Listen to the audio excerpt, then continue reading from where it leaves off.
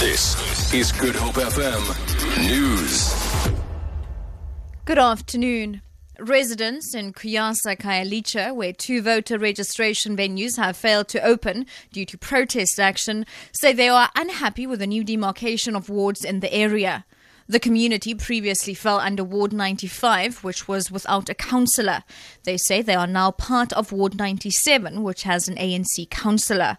Residents says they are angry because they were never consulted on the matter. One of the residents, Mawetu Ndude, says they want a councillor who comes from their community.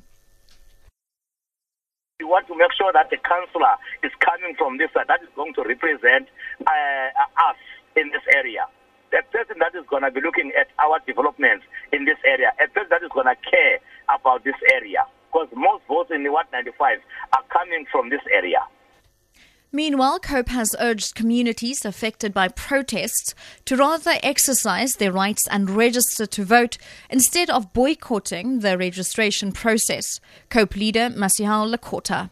The mood among the people generally is one of despondency because very many people are unhappy about unemployment. Some of them communicated to me that they don't see the need to register and to go and vote. So I spent some time explaining to them that part of the solution to unemployment is to carefully scrutinize government, vote differently for people that will encourage investors to come to South Africa and that will encourage job creation.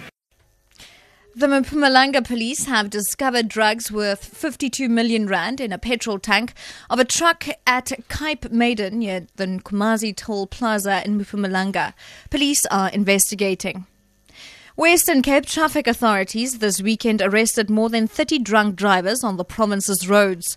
Provincial Traffic Chief Kenny Africa says while the death toll this weekend has been relatively low, with only 3 fatalities reported, the number of people caught driving under the influence is higher than usual. The highest reading recorded was a reading of 1.15 milligrams per 1,000 milliliters, and this was a male driver that was arrested in Swellendam. And also 0.99 milligrams per 1,000 milliliters, and this was a female driver that was arrested in Knysna in the Southern Cape. We arrested a total of 32 drunken drivers in these 26 roadblocks.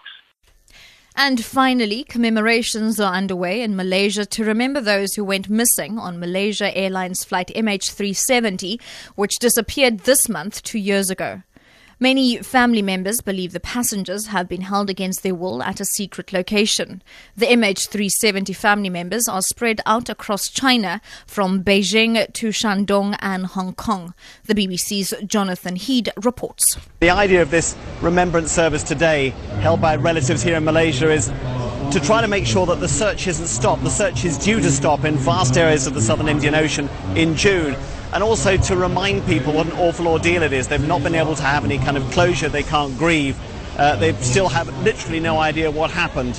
And they're really hoping that 2 years on they can keep international attention focused on what happened. For Good Hope FM News, I'm Shirley Barnes.